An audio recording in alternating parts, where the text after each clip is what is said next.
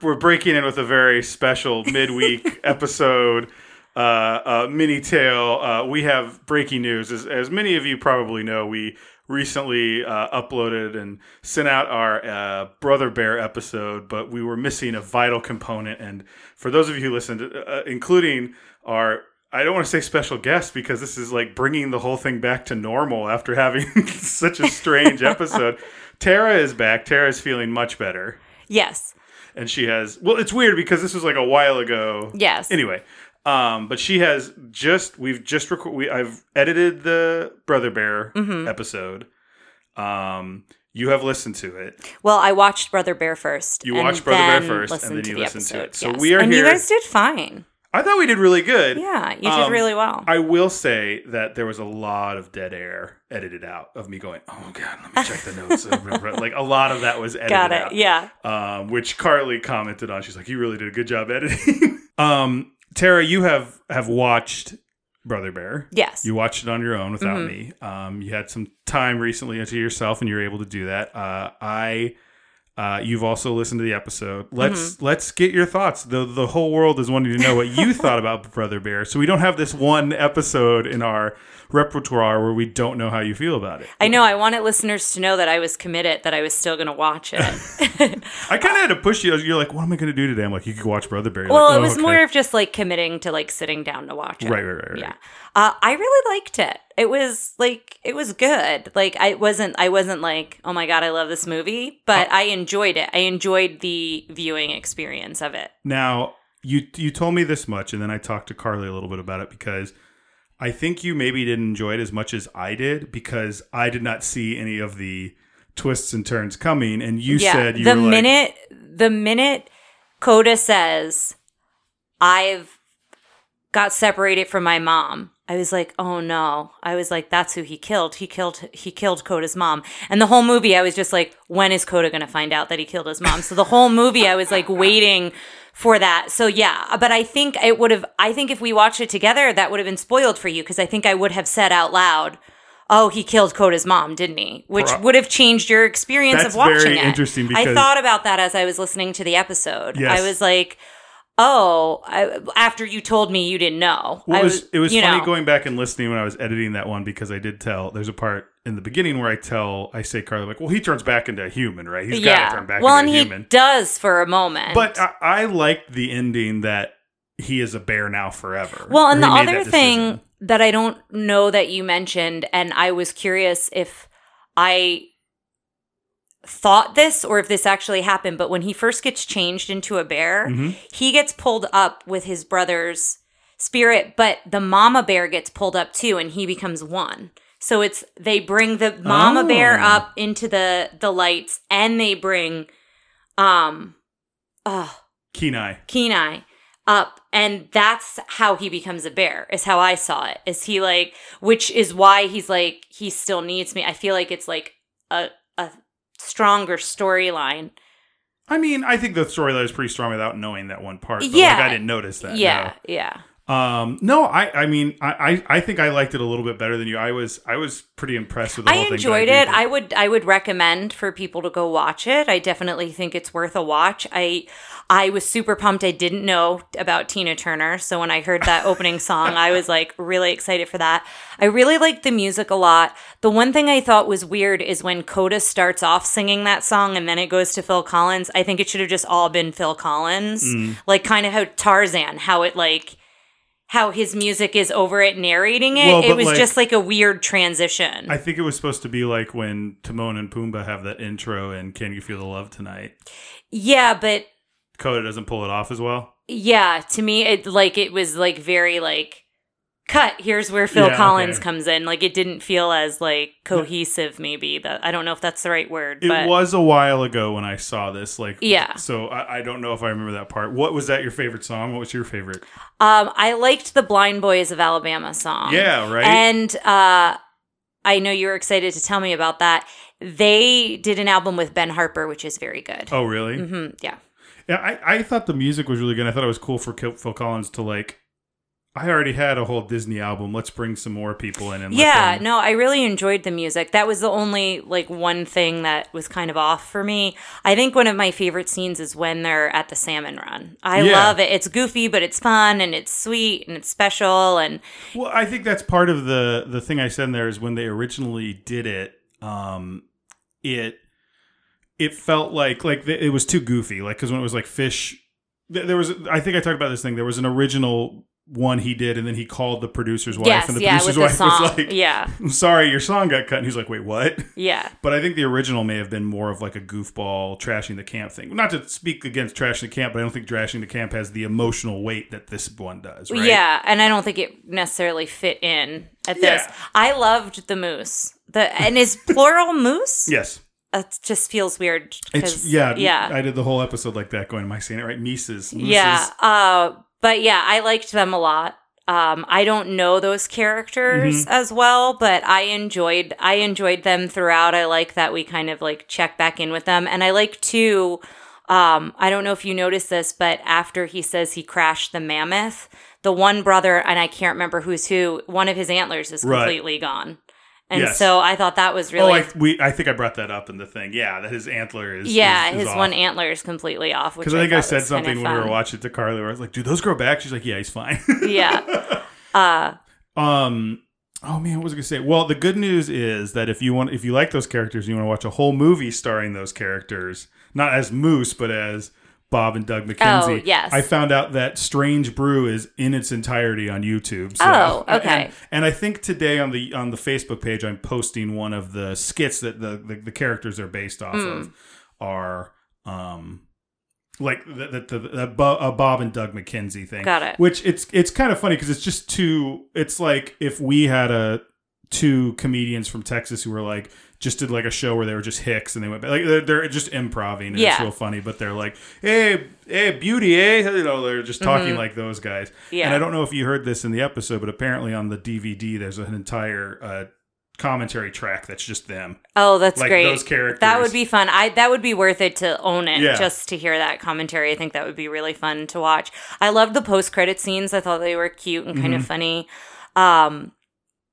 I really enjoyed the story. I did like the story of, these three brothers and how they get separated and how they're supposed to kind of follow the path that's like chosen for them with the totems. And I loved the woman shaman.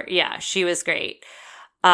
She has a little bit of a feeling that's reminiscent of Moana's grandmother. Right. It's a similar... Like there's a direct line between those two characters. Yeah, they feel like they hold a similar role. Just like guiding, she kind of guides him somewhat. Right. And yeah. Who was that your favorite character? Did you have anybody else you really liked? I really liked Coda a lot. Yes, he was very cute. I really like Coda a lot. And not only just cute, I love that he talked too much. I have that trait, share that in common with Coda. But no, I really like the personality of Coda quite a bit. And I enjoyed, I think where they really come together is when they're on the mammoth. Like that part of the relationship, you kind of see... Kenai, I think. Kenai. This is again a lot of that is edited out of the episode, but I did a lot of that too. Yeah. What's his name? I like that you see Kenai change, and right. I also loved the bit when they get to the salmon run, and you realize that Coda knows all the things he hasn't done as a bear. Like we haven't necessarily seen that he doesn't know how to do all those things, but Coda's like, oh yeah, and he doesn't do this, and he doesn't do that. What a weirdo! Yeah. Yeah. Real quick, and this is a little bit of a shift, but how did you feel about the episode? I thought it was good. I thought you guys did a really, I thought it was thorough. I thought you covered everything. How did I do with the notes of the note taking for the... I think you did well. I think for you mentioned it in the episode, but you have a better memory. You have a better recall after watching something than I do. For me to have a strong recall, writing it down is important for me. So I think... You probably wrote stuff down, but you also were probably going off of your recall, which I rely on my notes because my recall isn't as strong. I think you'd be shocked I think typically you act as my notes that kickstart those memories. I see. And so not having that, because I'm serious. I edited a lot of like, what does this mean? What is like me going through my notes and going, well, okay. and you took notes on your phone. That's another reason why I take notes with pen and paper, because I wouldn't know have been able to read them. I understand that, but for me, like spell check would mess me up too much that I wouldn't like I wouldn't be able to read through stuff. It's a lot of like inside baseball listeners. Well, Carly and I did want to let you know that we were both like, man, she's really good at note taking. Well, like, thanks. And thank you, Carly. A big shout out to Carly. She always comes with such great knowledge and facts and things like that. And so, yeah, I was super bummed to miss the episode. I was kind of down on myself, but I was not feeling well and it didn't work out. But I think you guys did great. But I also wanted to let the listeners know that I'm committed to this podcast and that they would know that I did watch the episode and listen to the podcast. So real quick, does this, do you get does this go up in a clamshell into the collection? Yeah. I don't think there's any reason for it to be put in a drawer or in a vault. There's no drawer. There's only a vault. But I think for the commentary alone, I kind of would, that's the one thing I wish with Disney Plus, but I guess that's because they still want you to buy a physical copy maybe. I don't know, but I don't understand why Disney Plus doesn't include like when there's special features on a movie or when there's commentaries on a movie.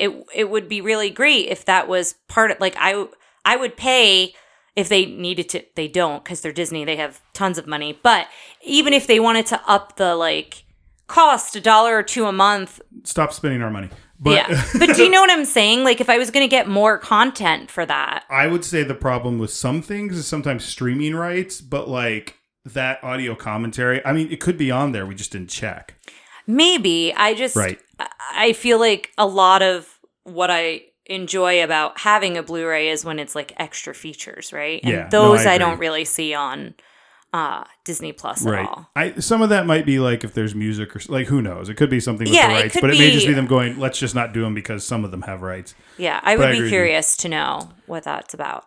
I also think they did right by Indigenous First Nations. They did better as far as we know. Now, far as we know, I don't think we had anyone who could really come in and qualify that. Yes, but it felt more authentic, and it felt like it felt like the right story to be told by people who were doing research as opposed to, Yes, and again, we go extensively into it in our Pocahontas episode, basing it off of a real person and then fictionalizing that and really changing what the true story of that was and all of those things.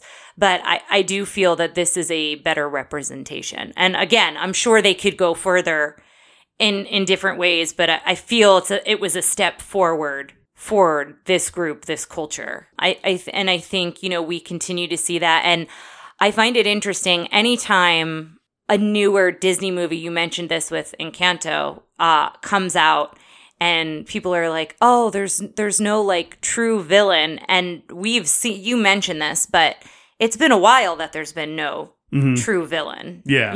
I mean, well, Frozen, there was Hans. Ugh.